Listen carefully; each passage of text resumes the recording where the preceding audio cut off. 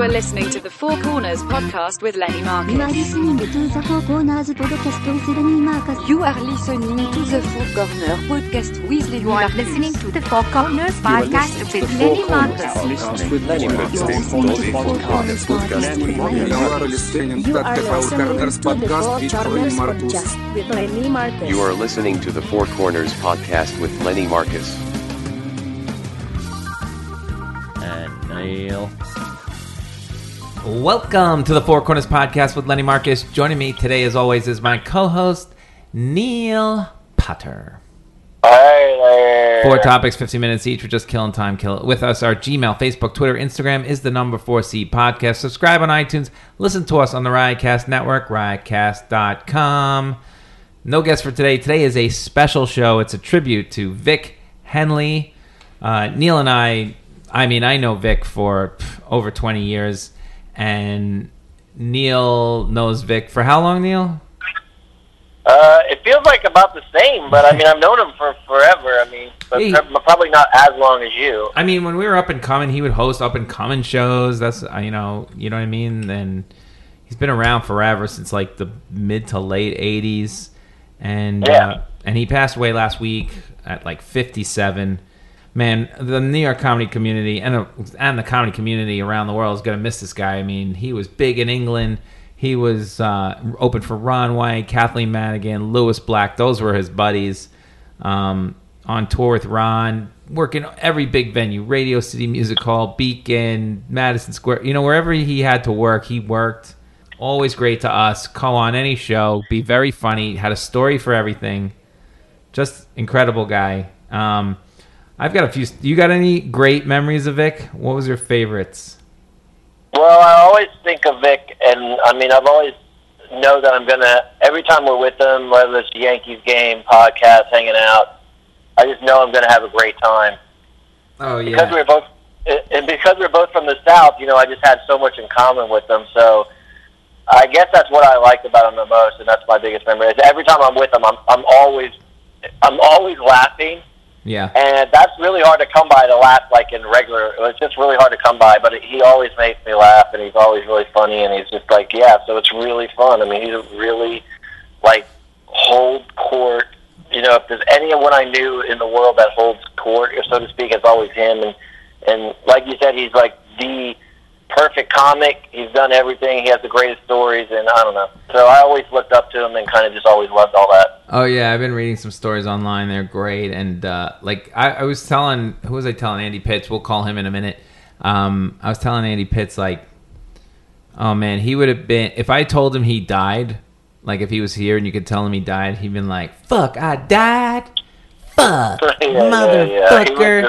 He's like, "Oh fuck, if I would have known that, he would have been hilarious about that. He would have been like, fucking died." I'm sure wherever he is, I'm sure he's already hosting and cranking it out, and he's already in the scene. Yeah, we had him on the show, and he said one time we had him, who would he like to work with or whatever, and he's like George Carlin. So he's probably up there working with George Carlin, listening to jazz music at night and some of these bands that died along the way. And man, if there is a heaven, he's probably living it up there too, drinks on Vic, My favorite story, you want to know my favorite story? Is that what you were asking? Yeah, go ahead. My favorite story that he always tells, I can never get tired of hearing the story, and I always, every time I'm with him, he has to tell it. And I don't know if he knows that he keeps telling it to me, but I'm pretty sure he does. So it's when he opened for the Ali G or the Bruno movie. He goes, in that movie, he was part of that movie set, and he was part of that, that goes down to Arkansas or Texarkana. Yeah, he was working with Sacha Baron Cohen, and he told it on our podcast. And Neil, I'm going to play it for you right now. You worked with him on Bruno. Yes, and after that, he wanted to be, the point of Bruno was, Bruno wanted to be the most famous person ever, not just the most famous gay person. Oh. He just wanted to be famous was the whole point of that movie, and he was just trying to go around and do everything he could to be famous. But they would know ahead of time. We had to have meetings with chief of police in these towns. We were Fort Smith, Arkansas, and Texarkana, Arkansas, and they know that they're going to create a riot at this cage fighting event that they've promoted, and they've tricked the local promoter into believing. So there's real amateur cage fights. So there's 10 bouts a real cage fighting going on before he comes out and lures his former lover in the ring, and then they start making out, and 1,100 people start throwing chairs, and a full-on riot, really a full-on riot breaks out. But they so good. They research everything so well. So I told you the what do you call it? Not the disclaimer, but the disclaimer. Is that what it's like welcome to the whatever arena. Don't use any flash photography. But in very small print. Yes. You said right, like Willy Wonka. Yeah, they've started with big giant letters at the top, and by the time you get to the bottom of reading all this, the release form is what it is to use your image, and you're going to be in this. These rednecks in the middle of nowhere going, I'm not reading all that. So they just grab the thing and sign it. So he knew to do that. He had a former security director with him because when he knew these riots, this guy used to work for Karzai over in Afghanistan. Oh my God! And so they knew these riots were going to happen, and they brought him in to look at this. One of them was a rodeo arena, and then the other one was actually like a little where they would have basketball tournaments and stuff like that, more of your standard, just a little circular arena thing. And the guy he went to Home Depot and he brought plywood, and they built a tunnel for him out of the octagon. They put black tarp all over it so the crowd couldn't see that it was a tunnel. It looked like there was only one way in and out of the octagon, but really there were two doors. And so they had it all choreographed, and they knew when the hell broke loose that he was just going to slide over to the back and open up the door, just like in a movie. He's just going to open up the door and fall through and disappear completely. And the security guy was there, and they had an SUV at the bottom of it, and they run him down the tunnel. And he's 15 minutes out of town while all hell is still breaking loose. He's nowhere near it. Does he when you guys are planning this? Is he calm as? Oh yeah. He just knows we're going to make this. Well, chaos the one arena, we go in there to look at everything as we're laying it out, and I'm in there with him, and he keeps looking around. He goes, and he has a flashback to when he was doing the Ali G show, and he's like, I've been in here. And one of his friends goes, yeah, we came here for the Ali G show, and a gun nut almost shot you right over there because he was doing Ali G with the guy, and the guy didn't enjoy his gun questions. But he's been, oh yeah, you have been here. You almost got shot right over there. And he's like, oh yeah, but he's just as calm and cool. Wow. He doesn't, Guy's got balls. You hope. So how long does whole thing take? It took like about a week down there? We were there for 8 days. And you're doing what down there? You're just helping them? I'm helping. Well, he wanted writing. he wanted he was beat. By the time this part of the movie, he's no longer Bruno. He wants to be straight Dave. Yeah. He realizes that you can't be gay and be that famous because Tom Cruise and John Travolta have already locked that up. That was his whole, that's the mindset. So then he wanted to be really, really straight, and he wanted straight Dave to be a comedian, and he wanted to be like you might be a redneck guy, but you might be gay guy. And so he was again. So they called me because he remembered me from the 11 o'clock show, and he used to know that I used to work with Fox Radio on the redneck stuff. So when they wanted this character to be a comedian, then he's like, well, who's got BBC and you might be a redneck on their resume? Me. Yeah. Nice. Short list. Yeah. So you go down there. He says, go find Henley. And so we're down there, and he lays it all out. He will only let you know about what's going on in that part of the script. So I don't know what's happened in the movie before. I don't know what's going to happen next. I just know for this part, I'm supposed to help him write jokes and help plan this whole part from how straight Dave looks to the music he comes out with. And then he's telling me what we're going to do. We're going to have cage fighting, and we're going to meet with the mayor and the chief of police, and we're going to start a riot in both these towns with these people's permission. But when it's over, they're out of town. They're gone. They're not back to the hotel. They're just they're gone. I was there. I walked to Larry Charles was directing this, and Jay Roach produced it. And he's a great director himself. He's won Emmys. Yeah. And they're in the back, where it's all curtained off, where it's called Video Village, and they got all the equipment back there. And so they didn't think it was going to blow up and be as ugly as it was. And so the little bit of security they had was not enough. So they got 4 cops standing there, and they need about 40. Yeah, that was. And 1,100 people are losing their minds. And I'm like, well, turn my mic back on, and I'll go out here and calm them down. They don't know I'm in on this. Yeah. You know, and they turn my mic back on, and I walk right back into the middle of the octagon and just did a whole. I've got a suit on, and you calm them down. I'm like, people, let's get. Hey, are we going to have to call the SWAT team in here? Your wives and girlfriends are here, for God's sakes. Let's quit. Put the chair down, sir, and please exit in an orderly fashion. And they laid down everything. It was like a hypnosis. It was when I walked back to the back of Video Village, they were all back there doing the Wayne's World bowing thing. They were like, they did not know. Well, I got the whole PA work, and I go, I'm a comic. Turn the microphone on. I'll walk into a fire. I don't care. It's what we do. But these audience members were scarred from that extent. Oh, they're crying. You can see some of them crying in the film, and my favorite part is we gave some of them T-shirts because he's so homophobic. So these T-shirts say it's got like a dude having sex with another dude from behind, and it's got the circle with the line drawn through it, like no, and then it says my asshole is just for shitting. That's what it says cuts across the top. Oh my God. And we knew we only gave these to the first 3 or 4 rows, and those first 3 or 4 rows were prison guards. Oh my And so Lord. we made prison guards cry. That's how shocked they were.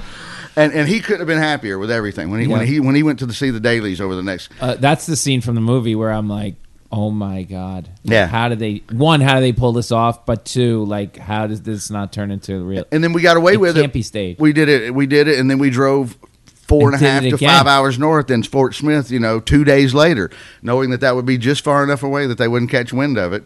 And those small towns want their money. So the big movie production rolls in. So you meet with the mayor, and the mayor's like, no, ain't going to be no ball licking or anything like that. That is like hilarious how they pull that whole thing off. It's just incredible. It's incredible. His incredible stories. My 3 favorite Vic stories for us is that you've been a part of. One was from my wedding. We'll play a little of that later in one of the corners. I think it comes up. But we had the best food at my wedding. I know this sounds cocky, but everybody came back and says it's the best food. And even at the tasting, I was like, who's not a great food connoisseur, was like, this is going to be great. I took Robert Kelly with me, so you knew when he said it was going to be great, it's going to be great. And Vic, apparently there was a porterhouse steak carving station in one of the corners of the room, so you could go get steak, really good porterhouse steak, and steakhouse kind of steak. And I don't remember that at all, right? Because it's your wedding, you don't remember anything. And I walked into the Strip after we got back from our honeymoon, and he's standing there. And for like 10 days in a row, every time I walked in the Strip, he would go, "Motherfucker, that was the best wedding I've ever been to. Amazing wedding." He goes, "Porterhouse carving station. Porterhouse carving station. Are you fucking kidding me? Porterhouse carving station." That's all he kept yelling. And then when I would perform, I would get off, and you'd hear him for months after that. Lenny had the best wedding ever. He had a porterhouse carving station. Like, to the audience, they don't know what he's talking about. Oh, it was amazing. No, well, I mean, that's just exactly, that sounds like him. It's so great. I mean, that's just what he did. He loved, life. That's what I loved about him. He just loves shit. And I wish I could be like that, where I just take in and just laugh and love shit. But it's hard to do. Give credit where credit is due, or tell people of the great times he had. It was amazing. He did that one. And then we had one of my favorite stories is how about the glory hole. And so this is how that happened. And I'll end up telling this probably somewhere else as well. At one time, we were walking the Strip, and Richie Tingen, who owns the Strip, decided he was gonna. He got some inkling through the business of a sketch show that he wanted to. He was going to produce a sketch show using some of the comics that he was going to cast, and he wanted to know if I would submit some sketches to the show. And I was like, sure. What does that pay? And he's like, pay? Like, I was from another planet. Like, why would I want to get paid for that? Right? Yeah. So I was like, okay, you want me to submit for a show. You're not asking me to be on the show. You're not even asking me to be on the writing staff. You just want me to submit content for the show. And so I'm like, you got to be freaking kidding me. So I think it's bugging me for weeks, right? And then he keeps asking me, when are you going to submit for the show? So, okay. I remember that you have a sketch that you wrote that I thought was ridiculous about a glory hole salesman. You want to tell about what the sketch is about? Yeah, no, the sketch. Vic loved this sketch. I know. No, I don't even know what happened. I just think it's so ridiculous. Yeah, it was just like, I always. The whole thought was like, all those hot bars in the 70s and 80s always had these glory holes. So I was like, oh my God. And so anyways, I was like, someone had to go in and sell those. And so that was kind of the start of the premise. Right. So it was a glory hole salesman. It was a guy that would sell, he goes into restaurants and places and sells a glory hole. Right, he's got to go up to the manager, and he's got samples in his bag, like any other traveling salesman would have samples in the bag and go, "Yes, would you like to buy our glory hole?" I'm like, I don't know, we don't do that anymore. Oh, these are classic. The wood is great, and you're selling it to him like it's a great product, and it's a big different sizes, right, all that stuff. The big giant hole is the black guy, right? And then there's a little. How about this one? It's like, you mean that's just the board? Where's the hole? He's like, no, look close, and you look really close, like that's the Asian one. Like it's like a pinhole. Like it's just most ridiculous, politically not correct, politically incorrect sketch of all time, right? And Richie, who owns the strip, fancies himself as a Jesus guy. Like he's yelled at people like that guy says Jesus on stage too much. He's making fun of Jesus on stage. Like he's had discussions with people. Could you not make fun of Jesus or curse that much on stage? And like you could talk about anal all day. Patrice O'Neal is filthy up there. There would be filthy acts, but whatever. So that's in the back of my head too. So I'm like, Neil, can we polish that sketch? You're like, what are you going to do with that after I made fun of it forever? You and I fixed the sketch. I put it in an envelope and I write, okay, this is my submission for the Richie Tinkin for that sketch show, knowing full well that he's going to read it and be like, I'm not putting this on the show, nor am I asking Lenny to ever do anything again. And that would have been the end. So I walk in one day and I have the sketch in the manila envelope and I'm like, I'm going to put it on Richie's desk, and Vic is there and he's like, what's with the envelope? I'm like, I tell him the whole story, right? And he loses his shit. He's like, that's the funniest fucking thing I've ever heard. A glory hole salesman. I'm like, yeah, it's all Neil. He came up with that. He's like, fucking Neil Potter, that is the funniest shit I've ever heard. Laughing like nobody's. And I think he called me glory hole for like the next 5 years. Yeah, he keep calling me glory hole. He would call me on the phone. He's like, let's go to a Yankee game next week. Get glory hole. We'll go down and sit in the city. Like, oh my God, he loved that whole thing. And it's just so ridiculous that these things even exist. I just can't believe it. But whatever. And he just, that was Vic. He just loved it. It would stick with him, and he just loved the craziness of it and the subversiveness of me just sticking it to the man. It's all wrapped up in great Vic. And yeah, he loves sticking it to the man. He did not like.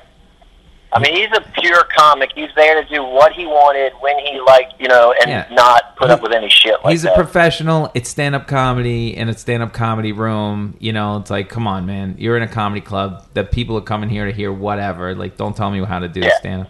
And the last one... That leads right into the... Put some gravy on it, right? Yeah, Put Some Gravy on that was us. It's we have a web series we did in 2006 called Superstar Talent. You can go to Superstar Talent Agency and see like the 30 episodes we did. This is before anybody shot a web series. This is before the internet, web, YouTube stuff took off. We actually got paid. We actually did get paid. Like it was for the website called Daily Comedy, and eventually they folded, and we just kept doing it. So we have 30 episodes of this, and you and I have taken... I think it's about to be on Quibi, I think, right? Well, we're trying. We'll see what's left of the world when we go back to it. We were in meetings to actually sell this 14 years later, which is unbelievable. Will we do it again from the top? But it's a web series about a comic who was starting up at the time, which was me, and my fictional manager, which was a guy that ran around the city. And Neil plays my manager, and he's got crazy ideas of how things are supposed to go in the business, and I'm so new, I don't really know better. And then I realized very quickly that he's insane, and that was a lot of the managers that we had to deal with. So Neil and I had a lot to draw on with this, but we ended up saying a lot of stuff about the business, like about headshots and like acting teachers, and we could take a nice shot at the business if we wanted to. And one of the episodes we did in like our final season was called Gravy, and it was all based on the Blue Collar Comedy Tour, which ironically Vic had something to do with. He knew all those guys. He was friends with Larry the Cable Guy. He was friends with Jeff Foxworthy. He was friends, obviously he opened for Ron White, and Big Bill Engvall back in the day. So he knew the whole blue collar scene well, and I told him, we want to make fun of blue collar. He's like, I fucking love it. So we wrote an episode called Gravy, and you can go see that, where Vic wants to restart his career, and he goes to see this manager, and you guys hatch a plan to to be like, I don't want blue collar, I want like a mix. And you're like, what about if we mix you up? We fix you and a Jewish guy on tour, which would have been me. And it was going to be a blue collar, Jew collar comedy tour. And he loved it. And the bagels and biscuits. Biscuits and bagels. And the catchphrase was, put some gravy on that instead of get her done, which was Larry the Cable Guy. He used to say it so good, too. He did. He said it so good. So we're going to play, you know what? I'm going to play a little of that now, and we'll come right back. It's a Superstar Talent Agency. Superstar. All right, look. I got money. Kill it and mount it. The road tour has been bigger than I ever dreamed it would be. I've got a plane, for God's sakes, all right? But I need big. I need bigger than that. I need everybody. I want Foxworthy opening for me. Yeah. I need Hollywood. I got you. Right? No, I hear you. I got to get Hollywood. I got it. I have to get Hollywood. I got it. I've been thinking about this. Center Square on the new Hollywood Squares. You're right there in the center, in the square. No, dude. No. By Hollywood, I mean the Jews. I need the Jews to love me. I get the Jews on board, I got everybody. Got it. Bam! It's right into my head. That's how it works. That's because that's a comedy duo. You and someone of like the Semitic persuasion. Like, right in there. Like, together like that. You mean like a Jew? Like a Jew. You and a Jew together. It's like bagels and biscuits! Bagels and biscuits! Biscuits and bagels! Touchdown, Daddy! 6 points. Daddy's coming home, baby. All right. Exactly. All right. But look, no, not some little mealy Woody Allen, not some little curly-Q Jew, can't work on Friday. I need hardcore, baby. I need a Jew that can ride the bull and work the road. You want to... I got the perfect guy. Fuck you, Avi. You're fired. Do I make things happen or what? That is karmatic. That you is karmatic. Man, to quote Emerald, bam! I asked for angry Jew. You gave me angry Jew. I can't believe it. I'm good, right? Oh, God, to quote the great Dan Whitney, I made a request and you get her done.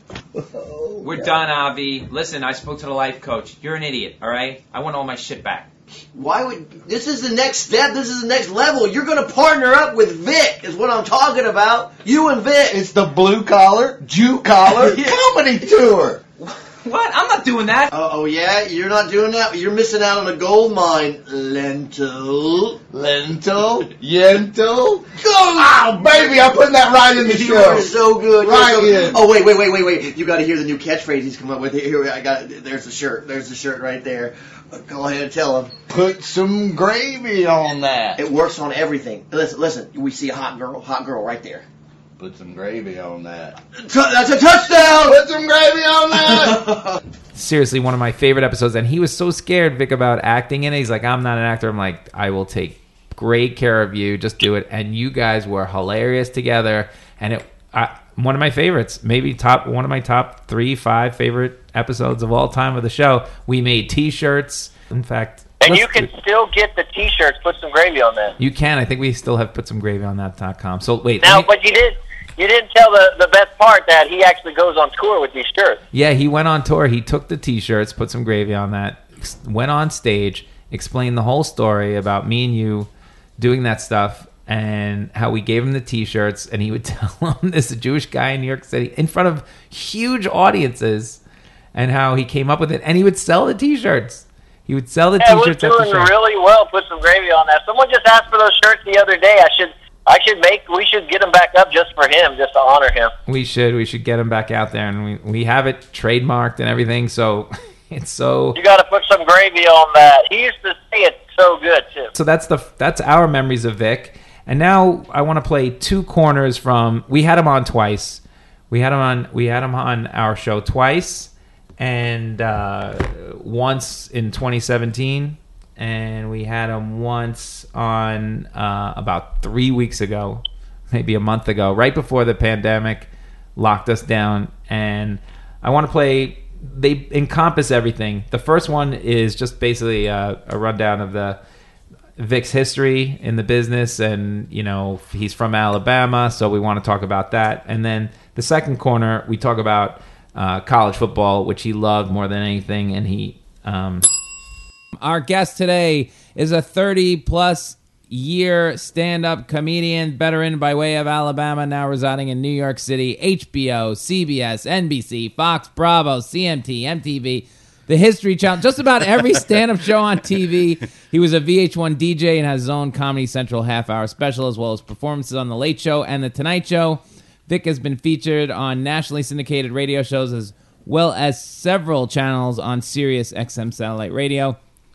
And he gave me several amazing fluffy bath towels for a wedding gift, which we love, and I thank Vic every day as I dry off my junk. Please welcome Vic Henley. Yes. Most importantly, were the towels. You can't go far enough in the goodwill portion of someone's life. It's VicHenley.com, and Are it's the towels at soft? Vic Henley. Oh my God, They're amazing. so good. really? Yeah, they're crazy good. They're very expensive. He'll let you touch one. What, It's like crazy. hotel They're quality? very expensive. Yes, absolutely. It's total over the top, plush, fabulous.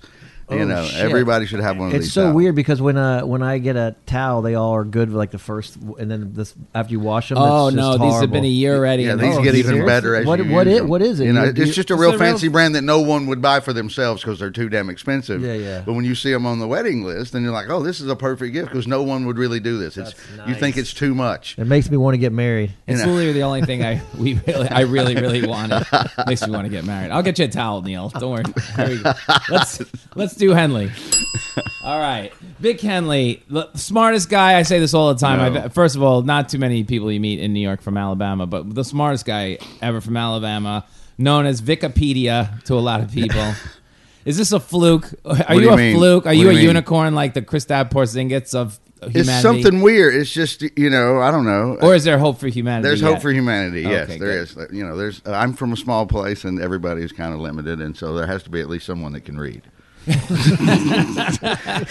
Well, So It's you not were that the I'm that library. high. It's not that I'm that high up. It's just the bar was set so low in lovely Calhoun County, Alabama. It's funny you say that because Neil in his act used to do this joke with him and Bethel. It'd be like, it's like, what was it? What's the score? What's a good score in Texas? What was your SAT? Oh yeah, like 700. 700. She goes, I got it. He goes, I don't know what you're talking about, Bethel. I got a 700 on my SAT. And she's like, that stinks. No, that's a good score in Texas. That's true.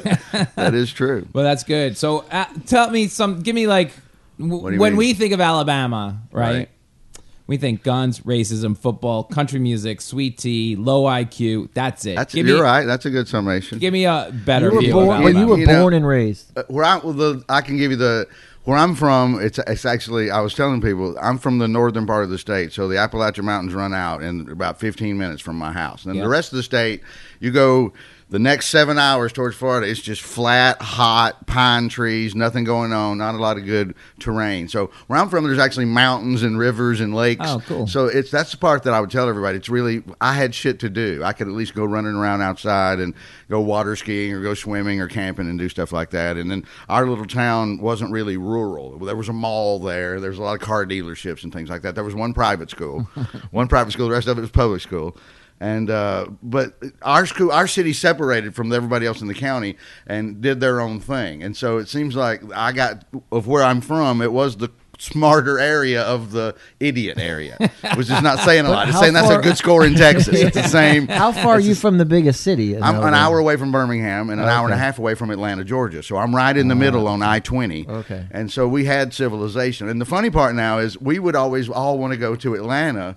because And that was a big deal. Well, it's 2 or 3 million people Yeah. instead of 400,000 people. And it's only 20 more minutes. But no one from where I'm from, me, 5 or 6 of my friends, the majority of people went to Birmingham because Atlanta scared them. And too many black people. Too many black people just scared them to death. Couldn't Yeah. deal with that. But not really that wasn't their main scare. Their two scares were you went from Central Time to Eastern Time, and they literally didn't enjoy doing the math. What? That's, Is that a bit? That's not a bit. That's That is so funny. I've said this to people. It's completely true. The two things that scared them the most were that and, every city has a loop. You know, like so if you're Yes. if your interstate is Interstate 10, then like around Texas at Houston, it's Those are 610. scary though. The loops are scary. So that it was the 70s and the 80s, and so those hillbillies where I'm from couldn't get their head around the loop and the time change. And they would say they're like, I get over there on that loop and I'm going around and I don't know where my exit is and I don't know where to get off, and then I'm trying to figure out if I'm going home. Is it 4 o'clock or is it 3 o'clock? And I just rather go to Birmingham. I mean that They just gave it up to go to another place. Oh, no, my that totally God. makes sense for me because my granddad was from in that Tennessee, Virginia area, Right. and by the end life just became like screw it all, it's just too hard. I'll just sit in my chair and watch the Redskins and whatever. You So know, it makes complete that was a sense. lot of that. Yeah. It makes complete sense to me. I guess We didn't. Well, we could do the math, and we enjoyed the loop. But and you so were- wait, but we're you- like, well, I would rather go see the Jacksons because they're not coming to Birmingham. So I'm going to do the math and spend the extra 20 minutes and learn my exit off the loop and go see the Jacksons victory tour, dumbass. Oh my God. Wait, so when you were born and raised there? Yes. So when you guys go on a vacation, where was we it? would go to Florida. Oh, that was it. That was the it. thing. like Disneyland or just hunting? And Just fishing? to the beach at the Gulf, Oh, just to the okay. Gulf of Gulf. Mexico, right there. Because Oh, we couldn't afford it. We saved up for years to go to Disney World. I was Right. probably 13 or 14 before we ever got to go to Disney World. Oh, wow. Six Flags was in Atlanta, Georgia, so that's like any Six Flags in America. Right. So you would go over there for the day and ride the roller coasters and do all that if you That's were lucky. fine. You know, if you were lucky, that was a big trip. But did you have that mentality as a family, like growing up there, like, oh shit, they're not going to let us in this place, or like, you know what I mean? Like we're from Alabama. We're No, because it's all the same. Okay, It's okay. it's the redneck Riviera. When you went to when you go to Gulf Shores, Pensacola, Panama City Beach, Fort Walton, anywhere across there. It's just hillbillies on vacation. There's nothing going on. So it's just, fat people eating fried food with the wife beater on, looking at the most beautiful blue water and white sand. It's absolutely good. If you take the people out of it, it's amazing. It's like the And Caribbean. different than parts of Long Island. Just different accent. As It well. is a different accent, sure. Yeah. The Jersey Shore, very Yeah. similar. Oh, forget about it. Very similar, man. I used to go down there with my ex-wife, and I would just ride around Belmar and those little neighborhoods to see 7 gigantic Italian Guido men sitting in an above-ground pool, taking up every square inch of the pool. It's just like 9 pieces of stromboli crammed in one sack, And it's the same. And I would just go up and down the street looking at it because you don't even have room to turn around. Yeah, it's You're ridiculous. defeating the purpose after a certain. Well, that's why point. they show that show Jersey Shore, Yes. and people are like, "Yeah, that's us." I'm Yeah. like, "No, No. they're making fun of you. Yes, they they are. don't get it. They don't get." But you experienced the Klan down there too. Well, I saw the Klan when I was a senior in high school. Now that is a bit in my Damn. show where we were going to see Birmingham, Alabama. We were road tripping over to see Kiss, and we stopped to get some gas, and there were 4 old Klan dudes having a. What we call it a roadblock. They're standing out there. It's usually for the police department or the fire department or the Red Cross or. Wait, they got the fire? They the whole thing? no. They have their stuff on and they're standing in a four-way stop with a blinking light, and they've got buckets and they're walking up to people to try to get money to donate To donate to the Klan? Yes, and nobody's giving them. Now the good part is, as shocking as this was when we saw this, the funny part is watching everyone. People are rolling down the windows and throwing stuff at them. They're not being well received at all. People are People are lighting cigarettes on purpose just to flick them at them. Right. So their idea didn't work at all. But they're standing there. They're trying to. They're hoping. They're that's pretty hoping. ambitious. Just right on the street too. And a friend of mine that was with us on this trip was black, and so he looked over and said immediately, I've got to have one of those hats. And so we snatched. My friend had a Trans Am, and we had the T-tops off the Trans Am, so we rolled it really slow next to him and acted like we were going to give him $1 to get the guy to come over to the car. And then my black friend jumped up out of the back and grabbed the hood, and my other friend hit the gas, and we snatched it off his head. You did get it? Yes, and my black friend took it to school. He's in the high school yearbook holding it up and waving at the camera. Funny. And so, You're still on their hit list then, the KKK hit well, list. as my buddy pointed out at the time, the youngest one was 88. Oh, okay, so they're dead now. he was the youngest one. And my one friend said, if we didn't have this concert to go to, I would whip all 4 of them's ass just to make y'all laugh. I would. He's a little bitty guy, but he's like, I guarantee you I can beat the piss out of these 4 guys because they're combined 712 Now, years would old. you ever go back there and live again? Or No, never. No, I would die. You I would knew I die. had to leave. Everyone, when we would sit at the lunch table growing up, and they would go, "Well, Neil, you're a teenager, just like any other teenager in America. What do you think you get married and have kids one day?" "Well, I don't know. What kind of job do you think you have, Lenny? You think you'd work in computers?" Right. And everybody else go, "I don't know. I probably wouldn't mind having a couple of kids. Maybe get a job, go on vacation." "What about you, Vic?" And I'm like, "If I don't get out of here, I'm dead." All I know is if I don't get out of here, I'm a dead man. Y'all can fantasize and extrapolate and hypothesize and talk about all these wonderful things you're going to do. Kind of If funny. I'm not out of here, I'm dead. And if I'm not dead, I'm killing all of y'all. It's funny that you my knew God. that, and none of the other everybody else doesn't know that. But Well, a you lot do of that. people Yeah. don't like to leave their, in their area. They stay close. Gina's whole family's still in Reading. They're, Pennsylvania. My entire group left. I hung around with the 5 or 6 guys, and to this day, the ones that are still alive, a Yeah. couple of us didn't make it. But no one lives there anymore. No one's ever had a job where they had a boss. Everyone has their own business or works independently. Oh, wow. So me and my group that ran around together, we gravitated towards each other, and we're the only ones. We all have that in common. We've never had a job where we've had a boss, and none of us live there anymore. Wow. And That's cool. Yeah. I hung out. I found the right people. That is great. Yeah, your family went back, right? Your mom basically went back to the same area. Yeah, I mean, Big Stone. they're from Virginia, so they went back to Virginia, but not to the small town Big Stone Gap, No, Virginia. no, That's but a different close. thing. But close. Yeah, they couldn't go back there. It was a coal mining town. I mean, some of these, going back to those kind of places once you've lived in other, in big cities and stuff is a tough thing. Yeah. Well, my sister, Long Island. Yeah, but stayed Long there. Island doesn't count. You're always next to New York City. It's Oh, like a okay. mass. Long Island is as small town as it feels maybe out there. It's you're so connected to New York City. When you live in Alabama or Big Stone Gap, Virginia, you're 2 hours from an airport. Like, Yeah, that's true. in Big Stone Gap, That's true. Virginia, you can't get there. I mean, you're really stuck in That is true. My mom's still in the town I grew up. My brothers moved an hour away. They made the big jump to Birmingham. Right. And so they're still there, but she's still in Oxford, Alabama. That's where I grew up. She was in the house I grew up in until about 10 years ago, and then the neighborhood started getting shady, and we sold it and built her a new house. You just posted a picture of your brother, by the way, while I'm on this. He's a Halloween. Oh, that was his Halloween costume, Yes. or because you're. He dressed himself up like he got one of the orange jumpsuits, like he was picking up trash for community service, and he bought him some Billy Bob teeth. And, Oh, but it looked real. and yeah, It looked real. It looked completely really real. completely real. And so- They have Vic's And brothers what'd you in write jail. under the? I wrote. cap- I go. My brother's had a couple of setbacks. At least Yeah. that's what. And that's I what- believed it. I know that's what we're calling it. Yeah, and nobody even commented. They're like, I think Vic's not fooling around. Well, Who people, knows? the things you put up, Right. I was somewhere with Ron White and them, and they golf at these very fancy country clubs, Mm-hmm. and it literally is a massive. It's like a door that would go in a castle, and it has this crazy big, massive wood carving of deer and everything. So I took a picture of it with my phone and put it on Instagram and Twitter, and I'm like, I've been working. I started with 2 carving knives, and and everyone thought, they're like, "Good job, Vic! Wow, we can't believe you took up woodworking. That's amazing." Yeah, that's funny. There's no dumb. way in hell if you look at this. Yeah, but I did this. But that's how Facebook works. You probably put it up, and about 20 people are like, "I'm gonna go out and do what I want to do." Finally, Vic's inspired me. They're like, "That's it." Like, you probably lie. Woodworking. All right, we got 2 minutes left in this segment, so let me ask you this: you've worked with everyone. Now, Vic Yeah. knows everyone. Everybody. Everybody. No, you have the best stories of anybody. That's what. Foxworthy, Ron White, Madigan, Lewis Black. You worked on Opie Radio. You've met everybody. Rosie O'Donnell got me my job as the VH1 VJ. There you go. Now, I wasn't even that good friends with her, but that's how I got that gig. I ran into her at one of the clubs one night. She goes, "Oh, I just recommended you for something." Do you believe in that? It's who you know in this world. I mean, you got to work hard and everything, but you get a little lucky. But who you know has helped me more. Sure. And if than you're easy anything. to deal with, it's not That's only true. who you know, but who do you know, and are you easy to deal with, with, and yeah. do they perceive you as to be easy to That's deal with? true. That's It's- true. You can know a lot of people, but if you're still an asshole, nobody's going to ask you to do anything. Quickly, is there anyone that you haven't worked with that you want to work with? Oh God!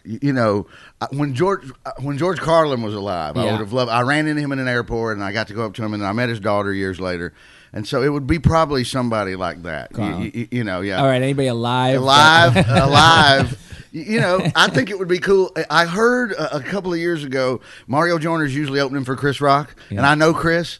And Joyner was not going to be able to do a couple of dates, and I saw Rock at the Cellar, and he was considering letting me do some of those shows with him. And Yeah, at the Beacon. I just saw that. I'm at the Beacon tomorrow night, Friday night with Ron. But I was really flattered and happy. And later that night, I'm like, I don't even care if I ever get this or not now. But at least let me know that I still like things, that things are still enticing to me.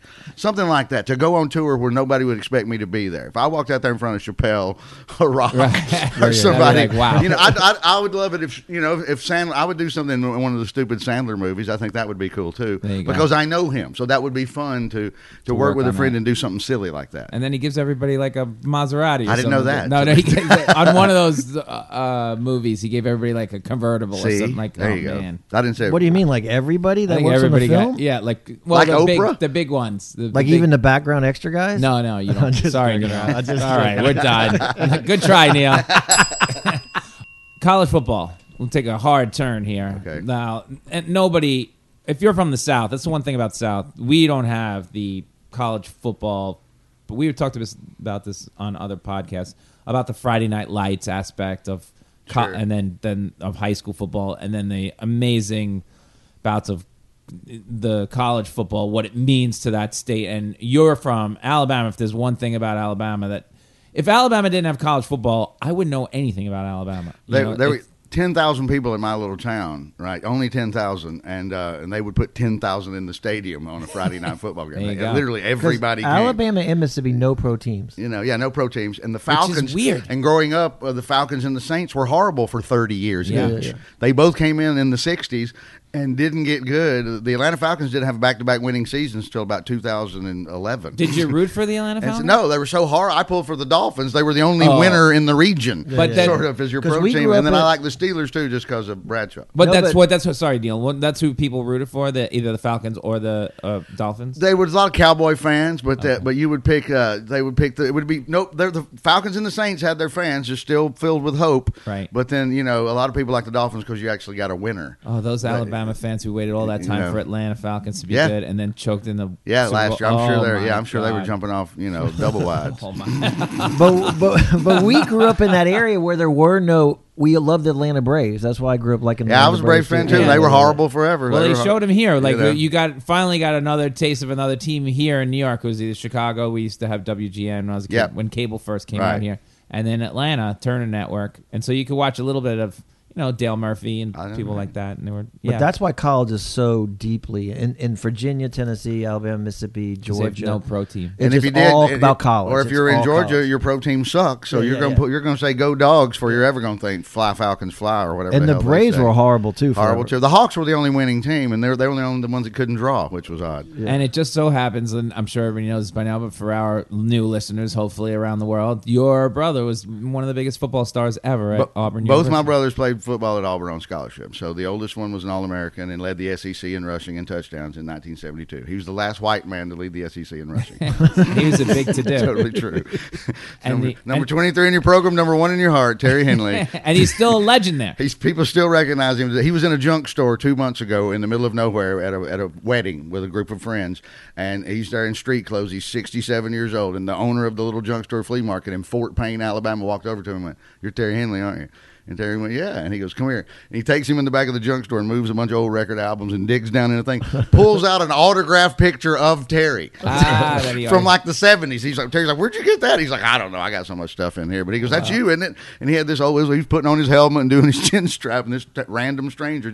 They had Terry Henley Day in our town. They gave him a car. And that but Alabama Auburn football games are everything. Yeah, I'm going in 2 weeks. You've gone to like this is my 48th year of Auburn football. Shit. All right, so why Auburn? Why didn't he go to Alabama at the time? Alabama didn't recruit him. He was going to go to Georgia. Really? Alabama wasn't really after him. He played both ways. He was good. He played defensive back. He played running back. But Alabama didn't really, and he didn't really want to go. He wasn't chasing them, and they weren't chasing him. And that was Bear Bryant. And that was Bear Bryant. And he didn't. Terry never liked Bear Bryant for some reason. And it's crazy, right? Well, did you grow up like you're immersed in that? So were you Auburn people even before? Yeah, Auburn? yeah. He was like we knew the couple of people we knew were Auburn, and then one of Terry's friends on his high school football team was going to go to Georgia, and he was a big lineman, right? And so Terry thought, well, I'll go over there, and you can block for me over there, just like you blocked for me in high school. And then who's the coach of Georgia at the time? Vince Dooley, who is the legend. Yeah. So.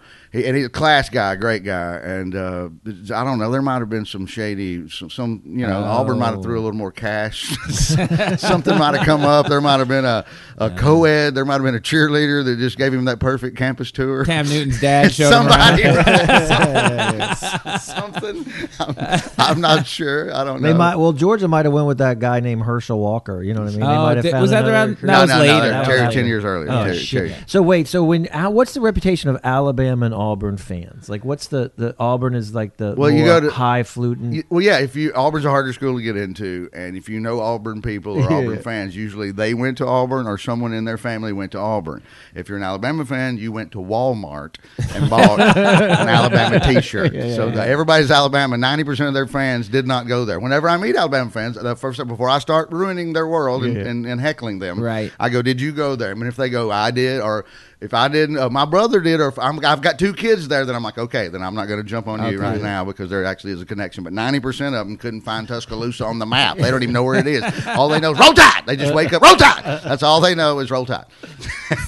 What is that? It's crazy. It's too much. It's insane. But what are the games like? Are the games insane? It's ugly. That week is ugly. Auburn, Georgia is this week, and then usually they're the last 2 games of the year. And so Auburn, Georgia is the friendly class reunion or friendly family reunion where everybody can hang out and do all the jokes, and I can do the worst Neil joke ever, or the worst Lenny joke, and just totally rake you across the coals, and we all laugh, and nobody gets mad ever, even if it's a below the belt horrible joke. No one gets mad, and we all eat potato salad and shake hands and dance and go home. The Alabama Auburn game is that same kind of reunion, but that one joke that goes wrong. Now there's gunplay. Now somebody's going to stab somebody. Somebody's going to shoot somebody. The cops are coming. You might as well not even go to the reunion because if you make the one bad joke, then somebody's going to get their pistol out, and here we go. So I still say it is the number one rivalry out of everything. College football, it is. I think and nothing comes close to it in any sport, just because it never goes away. Like even Michigan, Ohio State, which is big, it doesn't have that kind of like hate. Carolina Duke in basketball, maybe there's some hate there. In basketball, but there's also they play twice a year, and they can play in the SEC, and then they can play in a tournament. There's so many ways to get back at each other or split it. But this is one game a year, and it is just. But it's got a dumb smart thing to it. It's got all these things to it. You know what I mean? The kick 6 game, when he ran back the field goal. I was at that game. Now my favorite story from that weekend is, there's 1 second left, and Auburn, Alabama misses a long field goal, which you can return, and the Auburn guy runs it back 109 yards, and they win the game. Which was crazy. And so in Birmingham, Alabama, on that day, a bride was having a party with her bridesmaids and matrons of honor, and they were all watching the game. Just women at this party, right? Just women at this party. And when that happened, and they were all crying and got really upset, the bride took issue with one of the bridesmaids, thinking she was not sad enough. So the bride went in her bedroom, got a handgun, came out, and they were arguing and shot one of her bridesmaids. Didn't kill her, but had to hear. Now we're going to the emergency room. Oh my! Because God. the bride has shot one of the bridesmaids for not being sad enough that Alabama lost that football. Totally game. makes sense to me. I can totally understand. What year is that? Is that the Cam Newton year? Or the no, year it's 2013. After, right? No, that was I liked because 2013. I thought that's Nick Saban though. Because he's like such a genius and he screwed up so bad. He begged to put a second back on the clock. And he was right. He was right. He got 1 second put back on the clock so he could try the field goal. And that was the first chink in his armor because he was like a genius. As it's going on, before they've even scored, but you see him running down, at the 30, the 20, the 10. Everybody in my box is going, hey, Nick, you got a second? Nick, give me a second. Everybody started doing the same joke immediately. It was so good. It was so good. Oh, yeah. You had a couple of years there where you knocked them out. They're so why the guy burned down the tree too. That's how bad he poisoned the trees. Yeah. Now the reason tell people about the trees. The reason they roll the trees is that now Terry, my brother, is very good about telling you a story where he did something awesome, and he's also great about telling you a story where he did something stupid.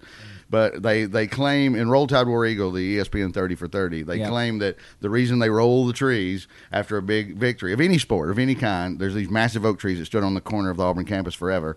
And in 72, Terry's senior year, Alabama was number 2.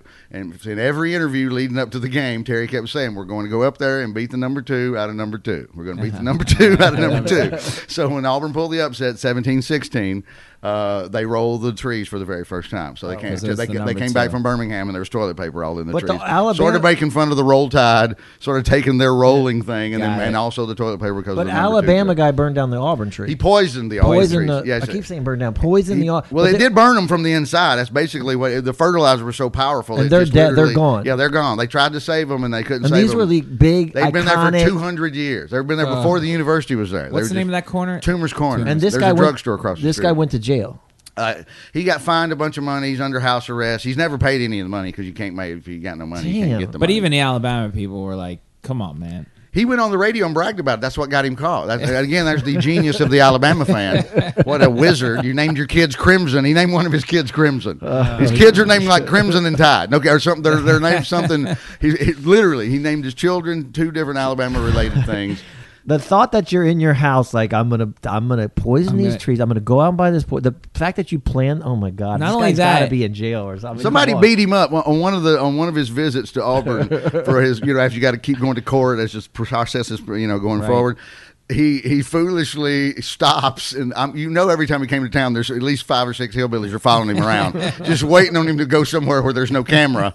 And sure enough, on one of these visits, he stops at the one gas station on the outskirts of town that doesn't have a camera. And as he's walking back to his car, this car rolls up, and like 4 guys get out and just beat the shit out of him, and then jump in the car and drive. And away. nobody's gonna do And anything. nobody's gonna tell. No, hell no. Yeah. He's all beat up. He goes to the cops, and the cops are like, "Oh, sorry, there's no cameras." What a jackass.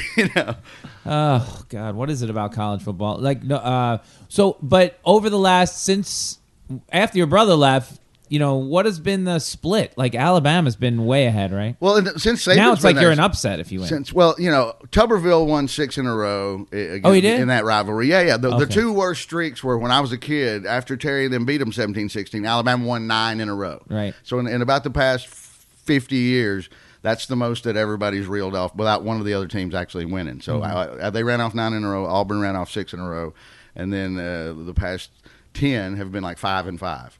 So it's always good. It's going to be good. They wouldn't go home and home until the almost 1990 something. They played the game in Birmingham every year in a neutral site. Weird thing. What's the look-see of this year? What do you think's going to happen? Oh, I don't know. I'm going. It's in Auburn, Yeah, so yeah. it'll be anything. It'll come down. Alabama's good. They have better players. Where is Auburn? It's in what town? It's in Auburn, Alabama. It's right. it is It's in in the Auburn. middle of the You state. fly right into I Auburn, fly yeah. into Atlanta and drive 2 hours south. Oh, Yeah. okay. There you go. You knew, and here's some of the alumni. Obviously, Cam Newton, Bo Jackson, Charles Barkley. And you know Charles Barkley. Yeah, absolutely. You went to school We were with freshmen together. Yeah. I've told this story. This is completely true. We're on campus early because the sororities are early.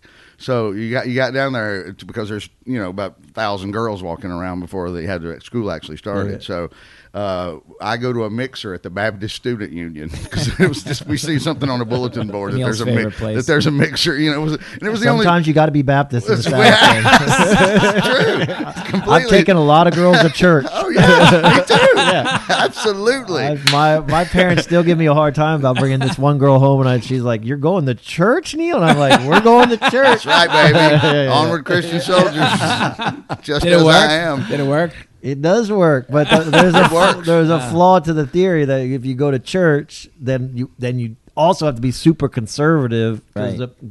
you gotta live the church Right. now. Yeah. There's no going back. I went to church camp. Camp for a week because my friend went. He went every year, and he's And like, didn't you have young- church girls are slutty. Church girls are either really churchy and Yeah. will do nothing, Yeah. or they're full on. Let's go behind the barn, and I'll show you yours if you'll show me. As long as you go to church right It's after. right after. Yeah, It was yeah. the weirdest thing. So Barkley. So Barkley, so we go to the Baptist Student Union, and there's nobody there. There's 5 homely Baptist girls, and Punch and Bart, and there's just one giant black guy in the room. And my roommate recognized him because he knew him. He was a Hoops fan. He's like, "Oh, I heard he was coming here. He made All-State. We got Charles Barkley. This guy's going to probably lead the SEC. He's in rebounding as a freshman." So we just go walking over to him. We're like, "Hey, man."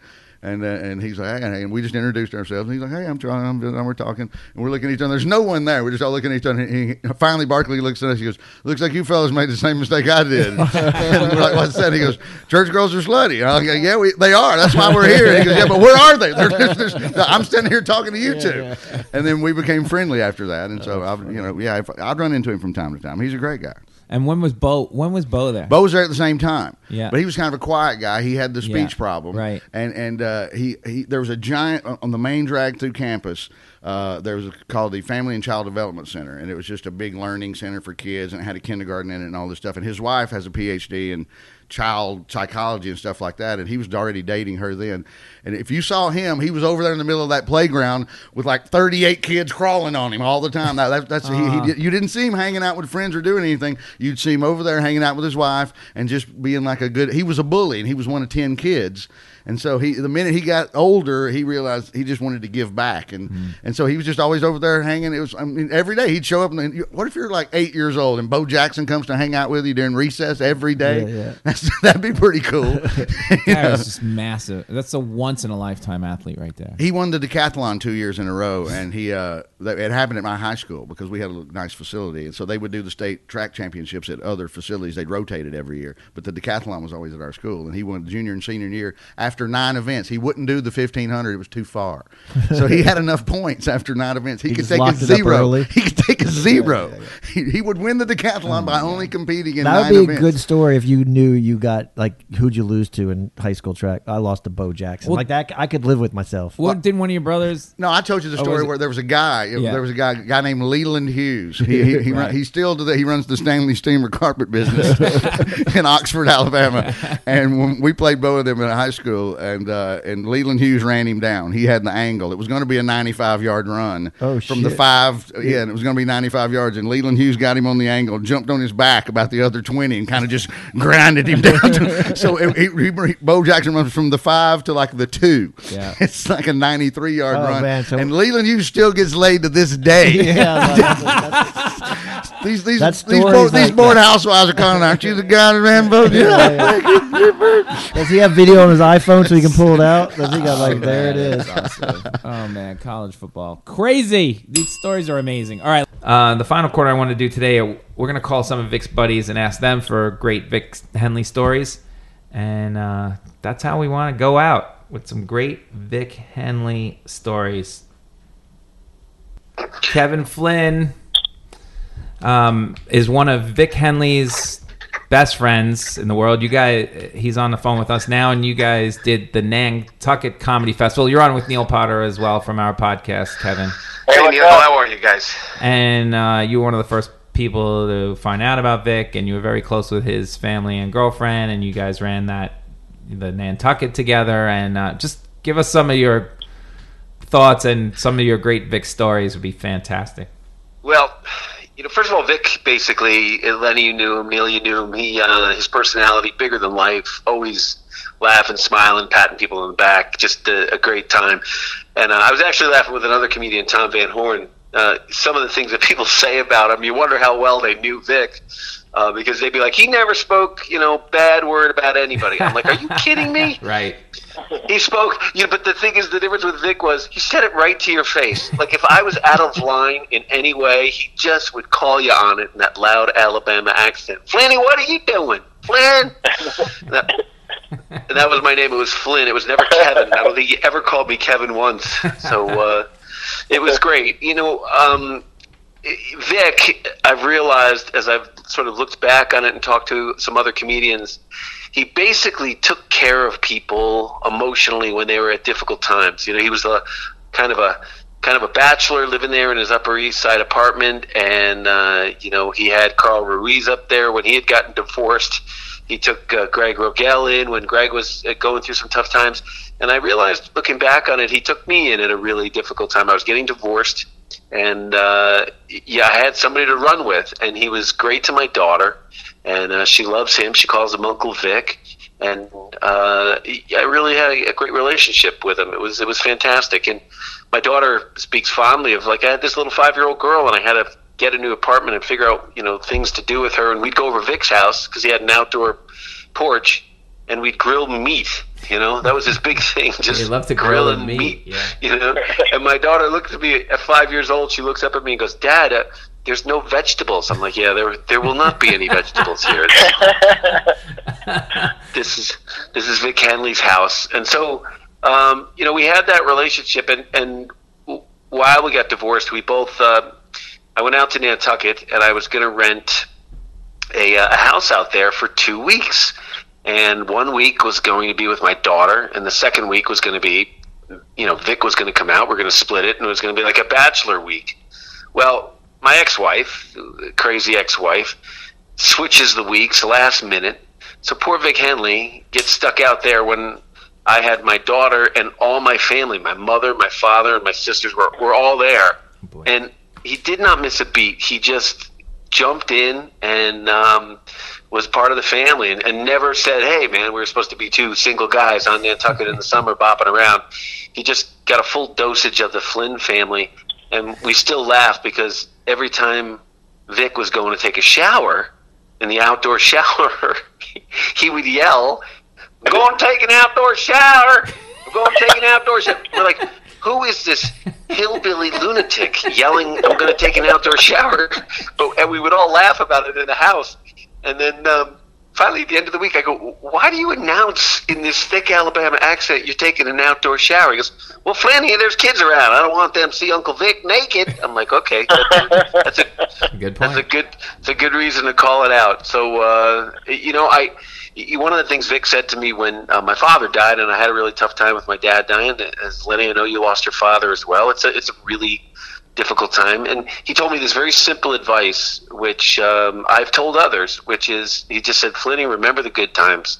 And it really struck me. I'm like, you know what? I had great times with my father, and I sort of thought about all the good times I had and how fortunate I was. And so as I was struggling and crying about the loss of my friend Vic Henley, I remembered something he said to me, which was, remember the good times. And as you guys well know, there were plenty of good times with Vic Henley. There were. Yeah. Thank you so much for sharing those with us. Yeah, thank you so much. DC Benny. Lenny Marcus, what's up, bro? You have Neil on the phone with us as well.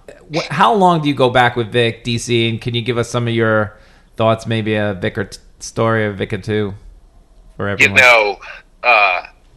Tremendous loss. Vic was a good friend. I don't have too many friends in comedy. I know a lot of people, but I don't have a whole lot that I hang out with. And Henley, I think I met him probably early 90s at the comic strip. I'm thinking when I first Lucian told me, he's like, we've already got too many Hispanics. We've got JJ. We've got Louis and Vega. We've already got so many Hispanics. No, we said Spaniards. That's what he said, Spaniards. And then Henley, we were having Spaniards. Henley, I met, and it was kind of like we're both a little fish out of water. He was like, the country dude and whatever, and we just kind of hit it off. And then I started doing this storytelling night at the Zinc Bar, right? And Henley was like one of the foundation. Him and Ben Bailey, I could always reach out to them, and Henley'd be like, God damn it, I don't want to go downtown. They're paying me no goddamn money. I've got to go downtown, pay fucking Benny, hell, dag nabbit, but he'd always do it, man. He'd always do it, and he'd always knock it out of the park, and he loved it because he wasn't telling stories on stage at the time. He was doing bits, and he had these great stories off stage, and he had this George Bush story, right, which I cannot do justice to, but it was basically him performing for George Bush Sr., and George Bush Sr. heckling him, and them going back and forth, and I would, and somehow he got a baseball signed with George Bush Sr. They got him to sign the baseball, and I was like, Henley, you got to tell that story, because he would do it at the story night, and I'm like, dude, you could do that on stage. He's like, I don't know, goddamn, it's dag nabbit, and I was like, dude, you got to do it, and he eventually started doing it at corporates, and he's like, Benny, I got to tell you, I close with that thing now at the corporates. I close with it. They love it. He goes, and then he started telling more stories because of that, and then we eventually filmed one of these indie pilots that went absolutely nowhere, but it was it was the storytelling night, and Henley Henley was on there, and he did that George Bush story. And at the end of it, he gave me the baseball that George Bush gave him. So I have that baseball, and I wish I could. I got to find this story somewhere. We have some outdated mode, like a DVD of it or something, an 8-track of that fucking thing. But you know, that's kind of, he was just, and he loved doing those stories. And eventually, he started bringing them to the stage, and he always came back to me and told me, he's like, that night at that damn jazz bar, dagnabbit, that made me tell him stories. The banjo music would play. But goddamn, I miss that dude. I love that guy. He was so versatile because he could do that. That was the other thing. I talked to him the night before he died, and we were talking about. I had brought him out here to out to the North Fork of Long Island to do a little show. It was like, it was a little, and he. Man, there's a photo of him somewhere. He had just gotten off the bus. It was snowing that hour. He's like, fuck, man, I stopped doing things like this 20 years ago. 20 years ago. And I was like, and then we got there, and and it wasn't the usual crowd of people. It was a new venue for me. I was working on, so it was a lot of Trump people, and basically 80% Trump people. And so I was like, Henley, I know you have all the kind of political stuff. Maybe don't do it. And he was getting so pissed waiting in the back, listening to these people. He went up there and he did like a half hour of Trump material, and they laughed at it, though. They laughed at it. That was what was so great about that dude, man. Oh, man. He was great. I know a little bit about that Bush story. So it goes back and forth with Bush, right? And Senior falls in love with him. So I think the story is 10 years later, like 10 years or whatever it is, the other one's in the White House, and somehow he ends up doing something for the other Bush, with or I don't know if it's a fundraiser. I don't know what happened. Somebody says, get Vic Henley. I don't know if he's with Ron, but he does something with the other Bush involved, the son. And now there's a bus, and, he goes on to this bus, and Senior, who is there, and Senior takes one look at Vic and goes, "Vic, how you been?" 10 years later, he remembered him. 10 years later, it was amazing. He was like that, Yeah, that he had. There was that one. I'm gonna find that thing. Yeah. There's obviously his midget story, which is online, and he had a story about doing that Borat movie That's right. We're gonna play it. We actually have that story. We played it. We're gonna play it on the podcast. Yeah. And the thing about it is he kept adding on to that thing because he would end it one night. He would end it at one place. But there was like a whole other chapter of it. There'd be a whole other chapter. He told me there was another. I was like, dude, what about that part? And then there'd be another part. It was incredible, man. It's one of my favorite all-time stories. Oh, yeah. He didn't tell us as a bit. He actually told us what happened. So we asked him a million questions on it, and that's Neil's favorite one. So that's my favorite story. Yeah, I mean, just to be part of that situation in life must have been. I can't even believe he was there. Yeah. Oh yeah. Crazy.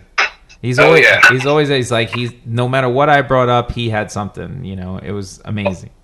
Yeah, man. I mean, I wish I had, a real funny Vic Henley story, the beginning, middle, and end, but it's just, he was the repository. He was the national treasure of stories, which I love. And because of him, I was able to go out there more when we would do this room, and we would take these risks comedically and stuff like that, and we kind of had each other's back. And I owe a lot to that guy. I owe a lot to that guy for being able to do that, for being able to do this. There's a story. I don't know if you know the story, DC. I had written this on the.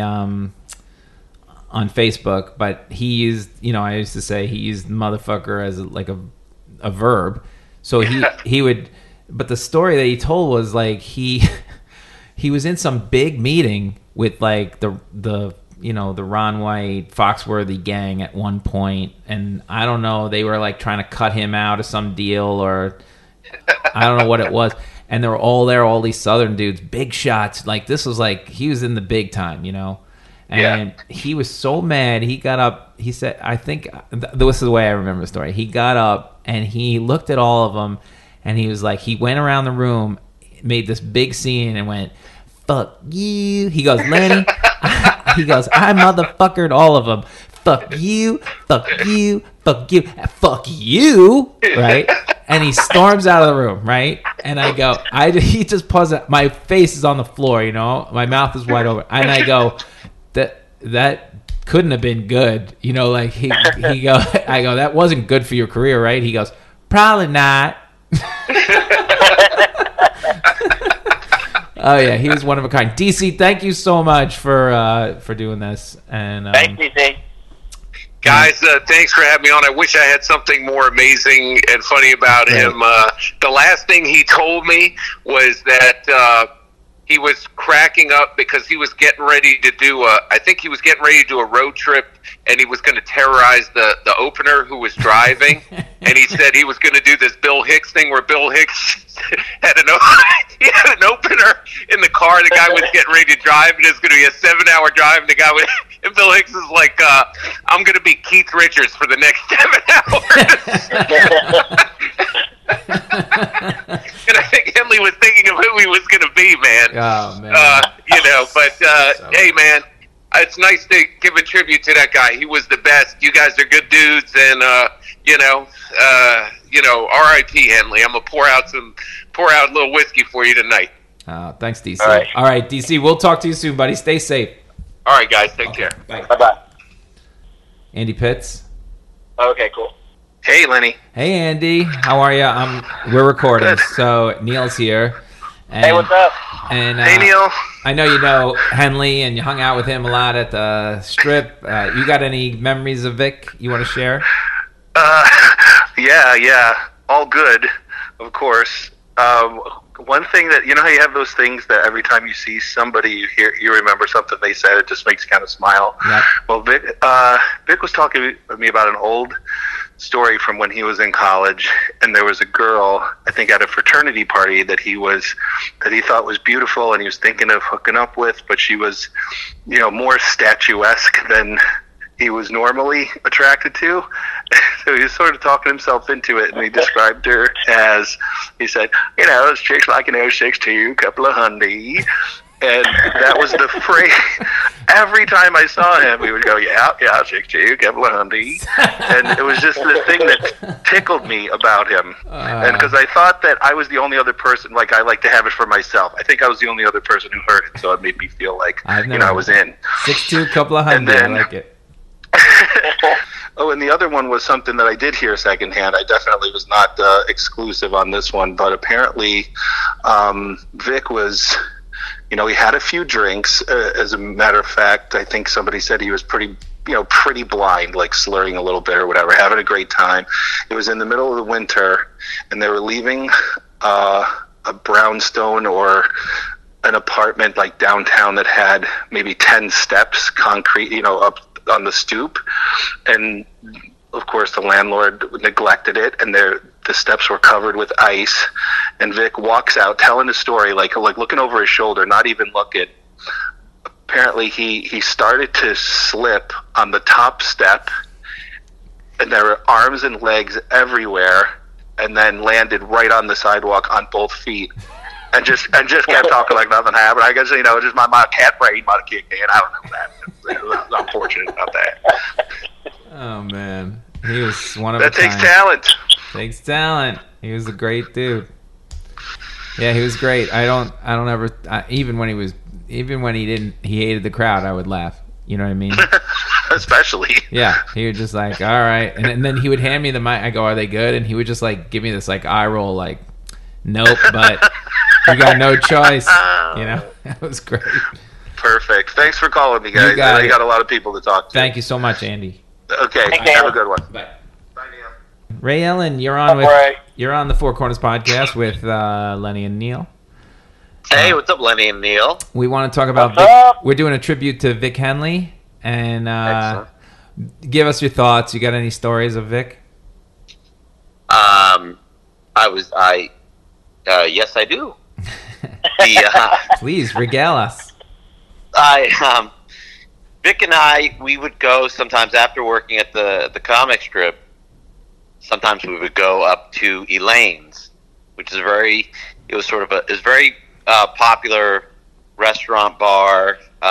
Billy Joel sang about it in his song "Big Shot." Yep. And it was famous for you'd go in. Hollywood used to go in there all the time, like Broadway stars and whatever. You'd see a lot of famous people there back in the day, right? Yes, you'd see. I believe long time ago, Woody Allen would be there. We'd see like Robert Altman, yep, and Peter Fonda, and Dabney Coleman, and Michelle Lee, like a lot of sort of old school celebrities who had been going there, throughout their careers, right. And still continue to go. And Elaine would sit there. She'd hold court. You'd walk in, and she would be at her table with whatever friends or stars were there.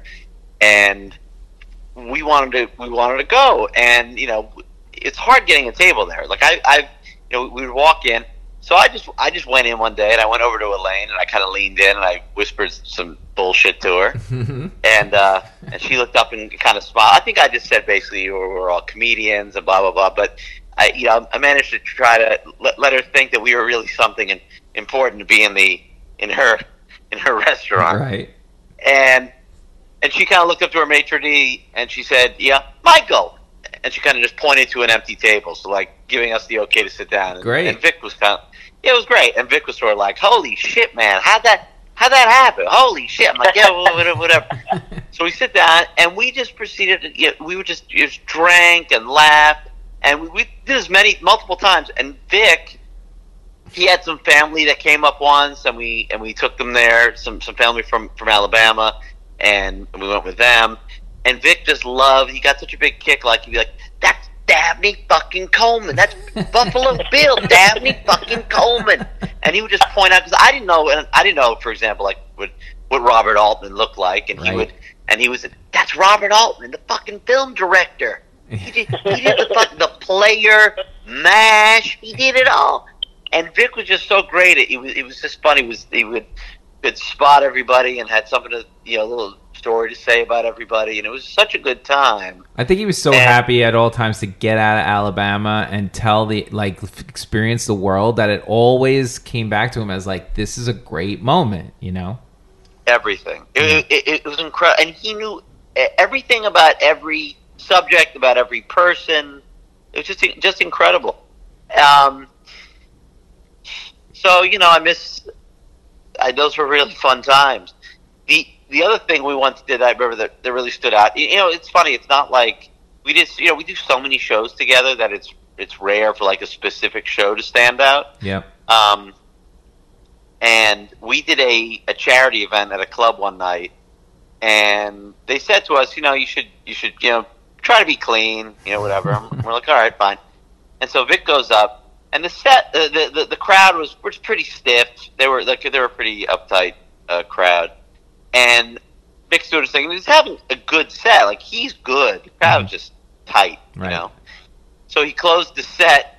He did this joke. He had like this joke where the punchline is essentially Sarah Palin is a cunt. Okay. So he does it. He gets up. He's like, yeah, Sarah Palin's a cunt. Good night, everybody. And he walks up, and these people, their faces just drop. They're like, what? What? And when he comes off stage, I said to him, I said, we were supposed to be clean. What? He goes, I don't care. I hated these fucking people. They suck. And it was just ballsy and funny that he had just because the crowd did suck. Yeah, they were terrible. There were people who go, "I don't give a fuck," right? Vic gave no fucks. I mean, that expression was invented for that guy. Yes, it really completely. was.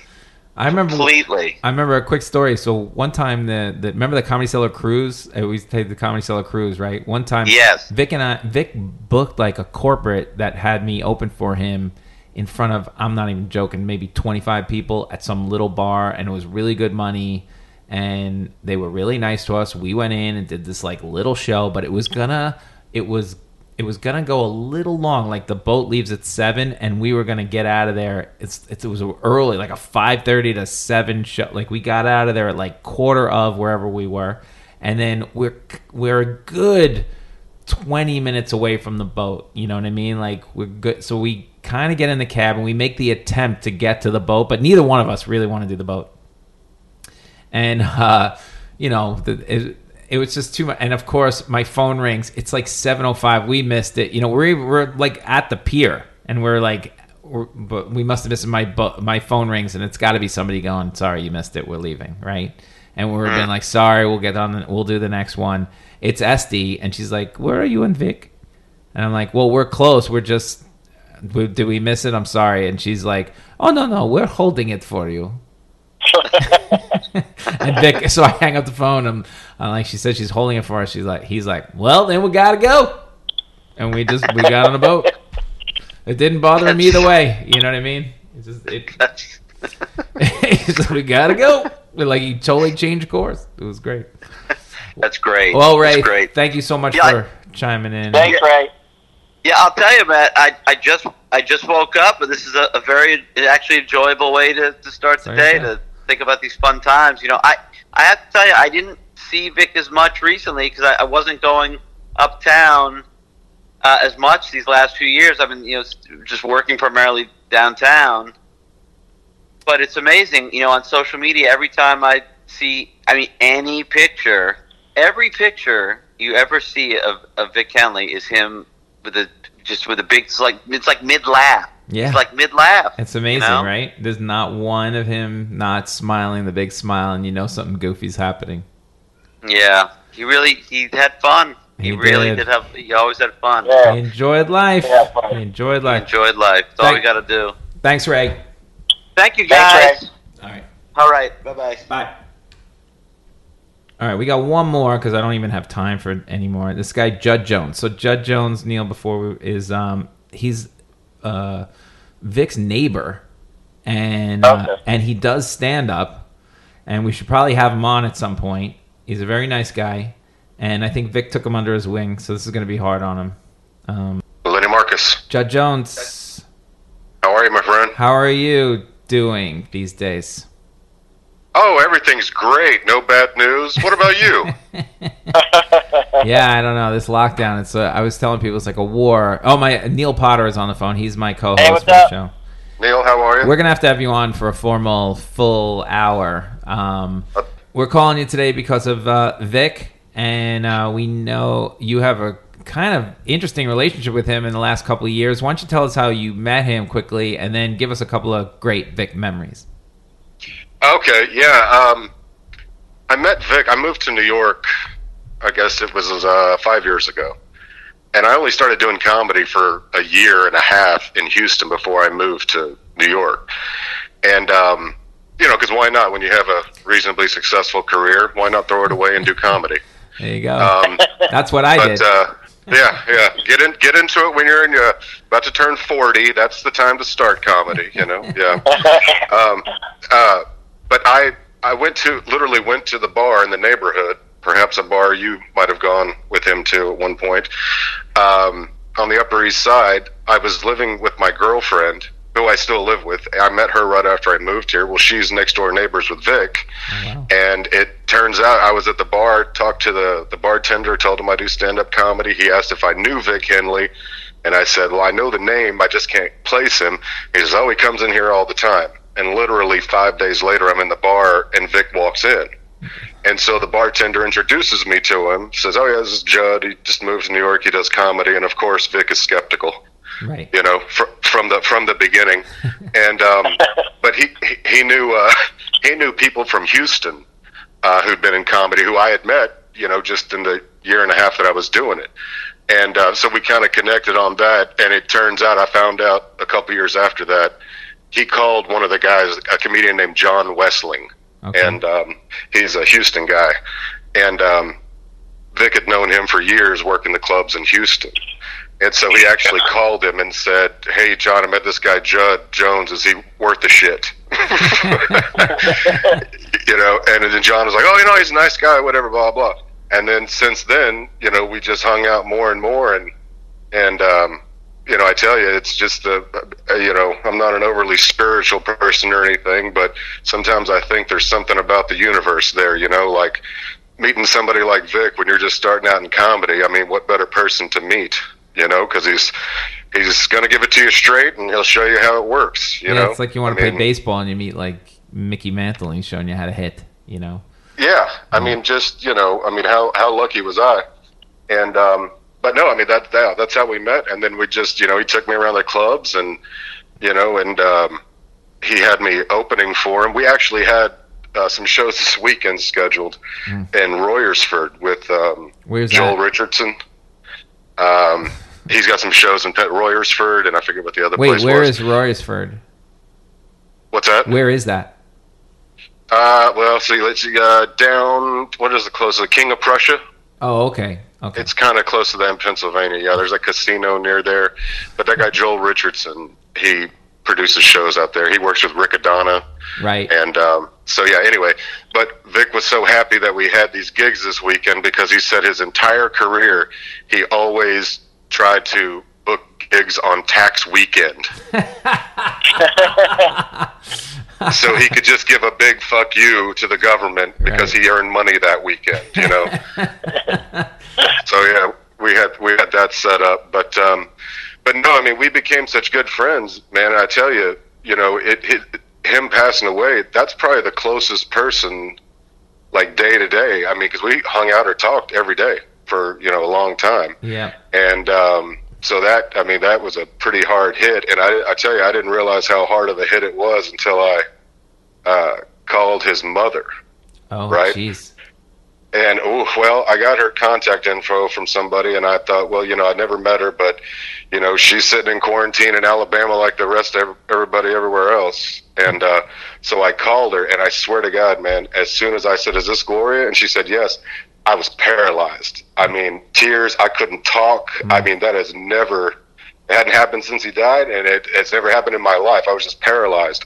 But in typical, which was, you know, just perfect that it's Vic's mother, I started to talk and I just couldn't. And then she says, "Well, honey, I couldn't quite hear you. You're going to have to speak up because we got a storm blowing through." And that immediately broke the ice. And I talked to her for 2 hours, man. Oh, wow. And it was great. And, you know, Vic had been talking to her a lot recently because she had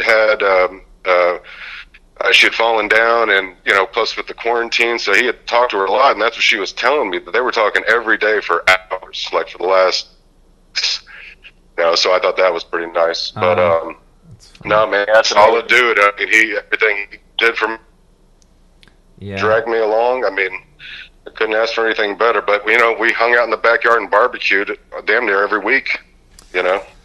That's great. And thank you for sharing that with us. And yeah, that's amazing. I'm glad he got to help you in your New York career and, you know, pay it forward maybe. Well, you know, I feel like I was lucky. I mentioned that guy John Wessling. I figured out early on, I think this is one of the benefits to getting into comedy later. I've already lived a little bit of a life and been around a lot of different kind of people. And being such a fan of comedy first, I kind of saw who were the real deal people. Right. In Houston, you know, and the same thing, you know, meeting people like Vic and like you, man. I mean, you know, thanks. I mean, the real deal, no nonsense comedians, they know what it's all about, and it's invaluable. I mean, you know, it's like that thing, surround yourself with, you know, good people or, you know, strong people and people who are going to, you know, you want to kind of base what you're doing off of, you know, and he was one of them, man, for sure. Sure. But he was a good, I have to tell you this, Lenny, sure. Do you have a minute? Yeah, go ahead. All right, I listened back to y'all's episode with Vic the other day, and I have to tell you something I'm very proud about that happened. I stumped him on a music knowledge thing. This happened. I think a couple weeks ago. We were doing Opie's radio podcast or Opie's podcast, and I told him, okay, y'all know the song "Good Hearted Woman," right? Waylon Jennings, Willie Nelson. Okay. All right. Good Hearted Woman, right? So I tell Vic, and Vic's he's 3 sheets to the wind when I'm telling him this, right? I mean, we'd been there for a couple hours. And I told him that Good Hearted Woman was written by Waylon Jennings and Willie Nelson at a poker game because they were in Fort Worth, and Waylon saw an advertisement in the paper for Ike and Tina Turner, and it talked about how she was a good-hearted woman, but her man was two-timing. Right. They wrote the song Good Hearted Woman based off Ike and Tina Turner. Oh, wow. Right? And Vic, it blew his mind. And he, like I said, he's 3 sheets. And he just goes into it, fuck you, that's not true. That's not true. I've never heard that. You don't know shit. He's just going on and on. And then I start reciting the lyrics, and I'm like, this is that. And the thing with Vic, when he'd get to that point, that's when you have to hit the gas. If you're saying something that's bothering him or whatever, just hit the gas and let it go further. So I kept telling him that this is Ike and Tina Turner. And then he says, are you going to give me a music orgasm? Is that what you're going to do? So anyway, that was a pretty proud moment. I stumped him on a music thing, you know? Oh, man. I'm going to go listen to the song. Yeah, me too. Yeah, and you read the lyrics back, and think about Ike and Tina Turner. It's a head scratcher, man. I would never have thought. I mean, Waylon and Willie were like some of the first music I ever listened to as a kid with my parents, and I just now found this out like within the last year, and I'm like, what? Oh man, that's great. Well, thank you so much, Judd. And like I said, we're so glad that you spent time with him, and that you could help launch your New York City career, and you'll carry him with you always.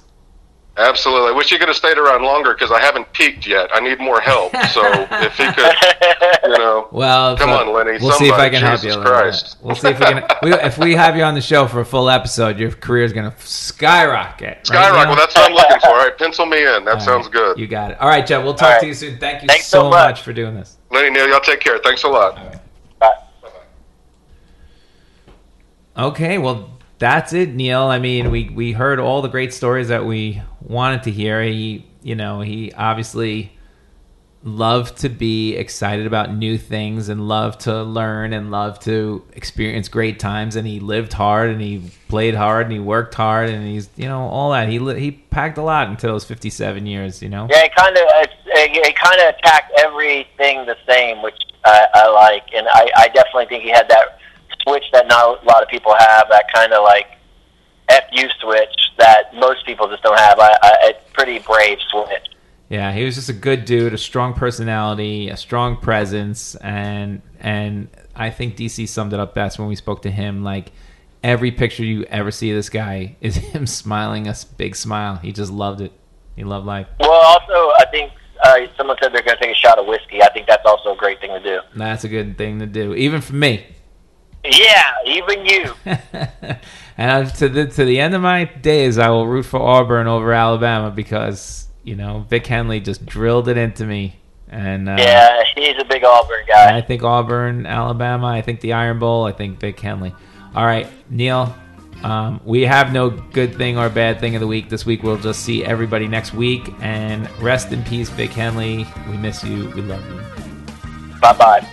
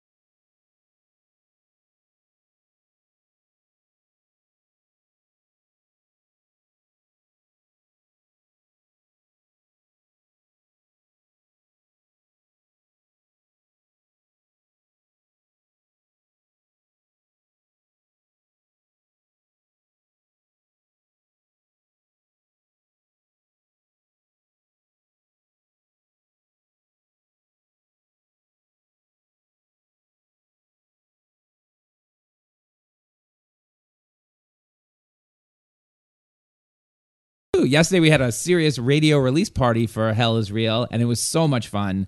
I'm so happy.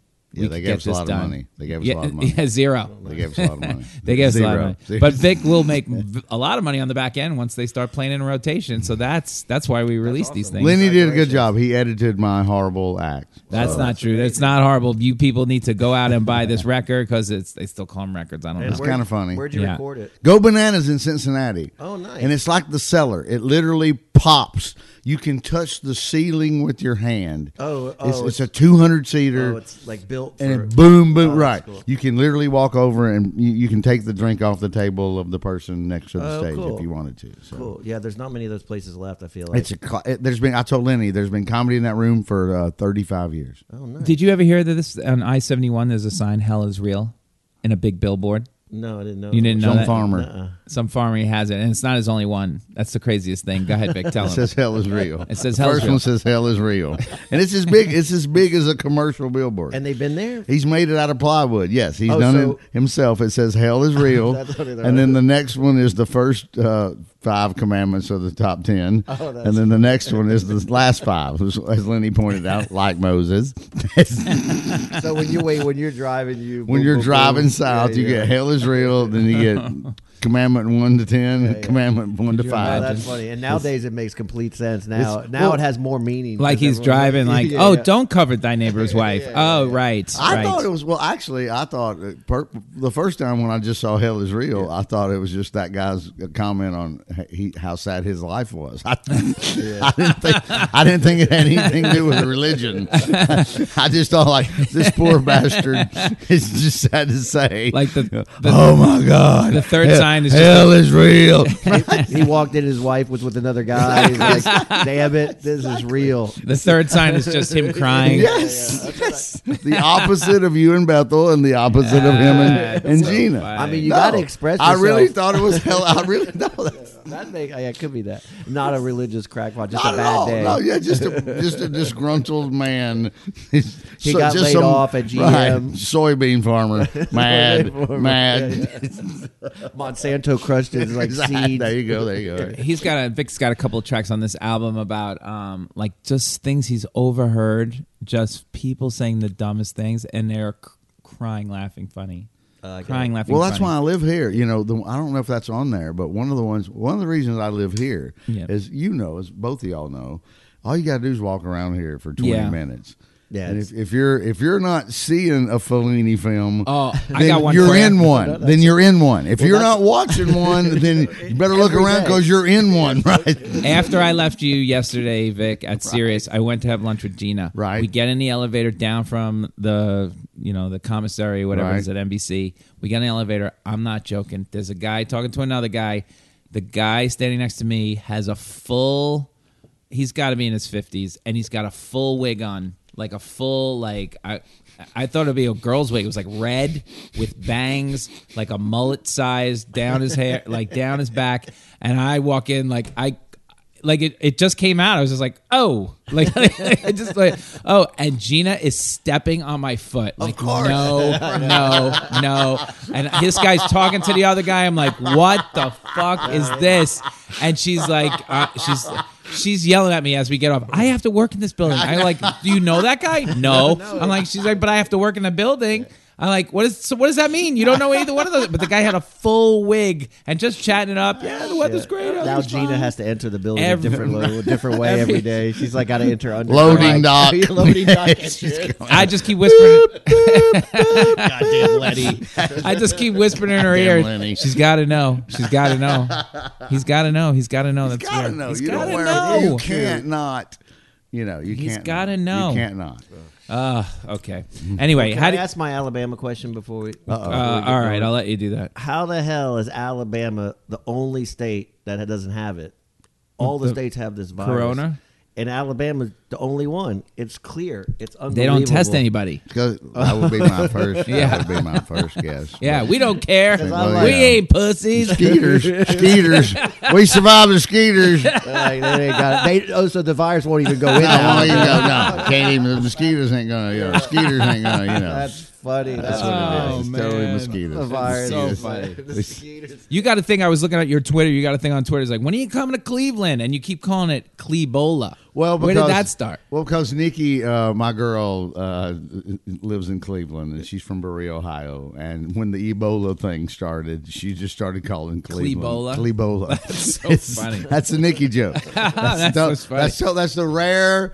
Anyone I've ever dated that's put something in my show. But when that started, she just started calling, because we would always because we do long distance. So I got to go back and forth. Right. And so she was always like, well, when are you coming back to Clebola? And I'm like, I'm stealing that immediately. But people are like, why are you calling it Clebola? Because it is Clebola. They're so defensive They're about so Clebola. Because it's a mistake on the lake. It's every Right. bad joke. It's Right. like Richard Pryor. Yeah. I guess the devil. The devil been acting a motherfucking fool. You're gonna have to exercise a motherfucker in Cleveland or something. So Pryor Cleveland bit. is.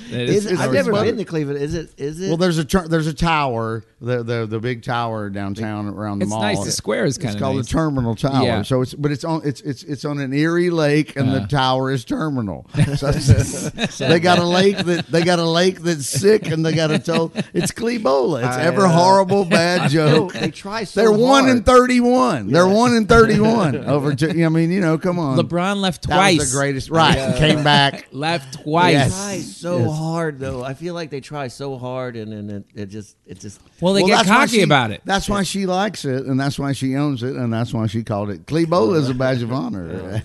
It really is. It's a badge of honor. It really is. Shout out to Nikki Highland. Thank you, Nikki. Shout out to Nikki Highland. So you're still on? You go on tour with Ron White and also Kathleen sometimes Madigan. Kathleen Madigan. So Yep. you kind of go back and forth Yep. between their tours and over for them. And then me too. And yes, and of course your tour, of course. And so, what is the difference? Obviously, you by yourself is a thing, but then what's the difference? What is the fun on either one of those tours? Madigan gives me 5 more minutes. That's the fun. And That's she the lets me say anything I want. Oh. Ron, despite Ron's pretty good, but he doesn't want me trashing it up too much. Oh, okay. Because he wants to save the wants trash that. for Yeah, himself, yeah, but yeah. which is a pussy move. I'll say it. How long you doing, Ron? I've told 15? him this on the bus. Right. I'm like, you don't Come have on, an Ron. but just go ahead and be like Silence of the Lambs and tuck your penis in between and just go ahead and dance around. If you're going to tell me I can't say fuck but twice. But he literally did. He's like, watch it on the fucks. But this was like 06. Right. And I'm sure he wouldn't matter. He's printing money. He ain't pitting. He didn't. Yeah. I've gone off script a million times, especially if he doesn't like it when they get rowdy. Yeah. And he'll turn the lights up and throw somebody out. Right. And it gets really awkward. So he's trying to let you tame them first. So I'm like, I'll be the rodeo clown. Yeah. Here we go. So in that respect, if I'm like, shut the fuck up, which is what I had to do last Saturday in Paducah, Kentucky. That's a real place, huh? Paducah. I've heard of it. I feel like it's fake, but it's there. I trumped him on the. I go, isn't this like I'm like a nerdy. Yeah. Yeah. Both of y'all. Wikipedia. So, Four Rivers come to congruence right there. So, They do. And In it's Paducah. the Mississippi, the Tennessee. Oh, wow. That's 2 monsters right there. Huge, yeah. That's 2 monsters. So it's the Mississippi, the Tennessee, and I think that I named the 3rd one, and then no one there knew the 4th one. Nah. I'm like, I'm not even from here. I got 3 out of 4. They just know Mitch McConnell. That's right. Who on your album, you take a huge shit on. Oh, my God. It is the funniest thing. His face is trying to eat his neck. His neck is trying to eat his face, or one way or the other. Mitch McConnell. I believe his neck is trying to eat his face. Yeah, I don't He's know like how a they- turtle. It's like a weird. They know that. They know that. They actually have a good sense of humor about that. Oh, they yeah, no yeah. one got mad. No, I don't know no how one that- got mad at any of this, Lenny. Really? No, I know. So also their booker is on your booker, Jackie Nobby. Kenobi, Jackie. Obi-Wan Jackie Kenobi. I Yes. should remember this by now. APA, she's great. And it just happens to be Leslie Jones's booker as well. Oh, really? Yeah. Oh, well, Jackie's great. Yeah, she is great. And but remember, I had that incident way long ago. We had a Yes. big incident Yes. with Yes. Lewis Black where I had gone off the board. Yes, Instead of going to everybody, you try to pocket the money. We try to do an end around on We were doing everybody end and just around. get Lewis in for a gig, a huge corporate in New York. seems and so simple, that seems story. so simple, and it went all so bad. And I'm certain Jackie Kenobi was like, I am literally in her office on some line. Do never work with this guy again. And then, of course, she's like, oh, I'm Jackie Kenobi. I'm like on tour with Leslie. And I'm like, please, God, don't remember who I am. Please, God, don't remember who I am. She doesn't. She's cool. Oh, God. Her husband, she lives on a soybean farm in Nebraska. I know. It's crazy. That's where she fakes it. She fakes it like she's in LA. In LA. But her husband, Kent, who's a great guy, shout out to Kent. He's a soybean farmer in the middle of nowhere. They're like in Kearney. Was she ever in LA? Yeah. Oh, She's but up now there. she's like, Yeah. screw this. But everything's virtual now. Everything's virtual now. And when everywhere you're talking to her on the phone, you can hear like the cows and shit in the background. Yes, absolutely. It's just a phone call business. Book my guy. Yeah.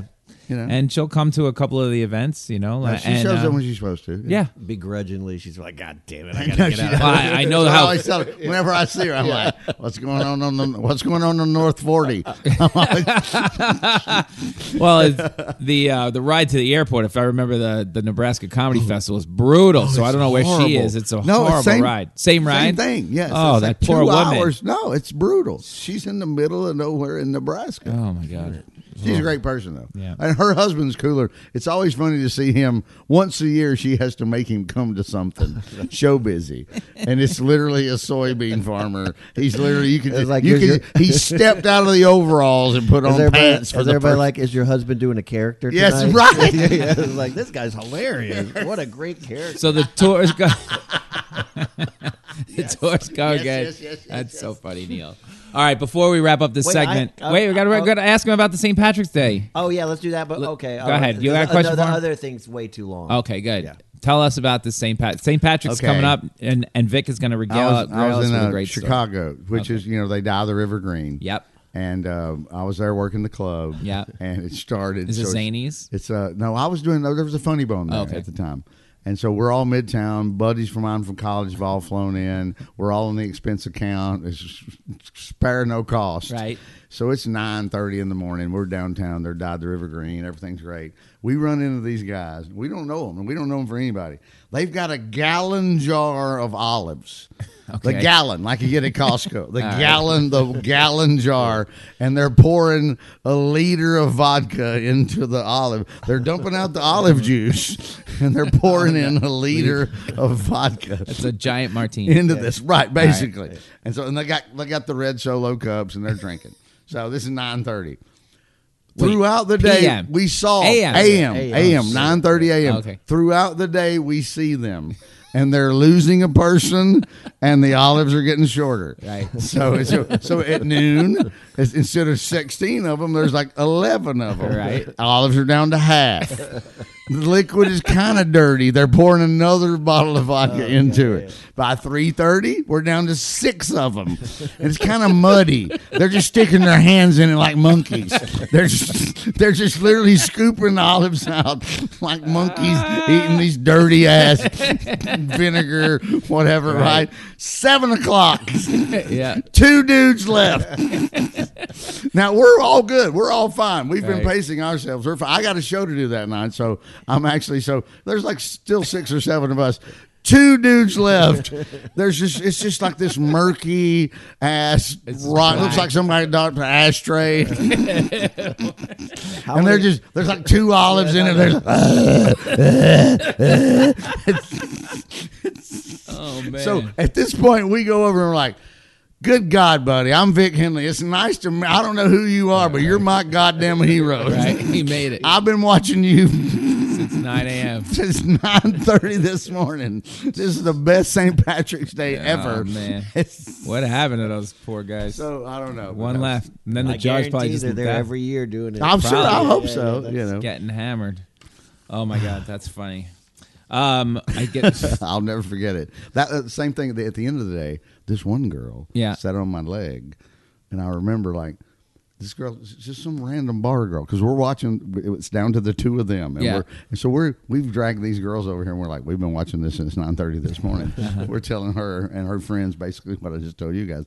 She sits on my leg. I thought I had one of those hand warmers on my knee. It got so warm, and I'm like, oh my! I'm like, so I look at my friend. I'm like, I'm not trying to be gross or anything. I'm like, sit on his lap. It's too hot. And I'm looking at him and I'm like, this is. What's she doing? I don't know, but it was hot. I don't know what was going on there with her that day, but her temperature was up. Vic, you've done everything in this business. What is your dream gig at this point? Like, if I gave you, I just said you can do whatever you want. You want a talk show, you want a sitcom, you want to be the sidekick. What do you want? What do you want to be? I'd go back and just do weekends at the Comedy Store in London, probably. Oh, really? Just do stand up. Yeah, because it's London and it's amazing and it's always sold out. There's 500 people there. The staff's amazing. You can do any jokes you want. Well, they treat you like gold, the opposite of how they do us here. And I would just pick that. I really would pick that. I like it. Why is England the comedy? They just love comedy more, or is it just they revere it more? They're smart. Yeah. They they like because like Monty Python.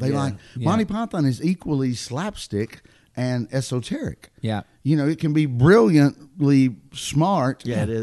And Benny Hill at the same time. Yeah. Foot comes down and squashes. I like it. Yeah. No, because that's what we were thinking about this morning. It's going to be like, bring out the dead. That would be so much easier, right? That's right. That's right. With coronavirus, bring out your dead.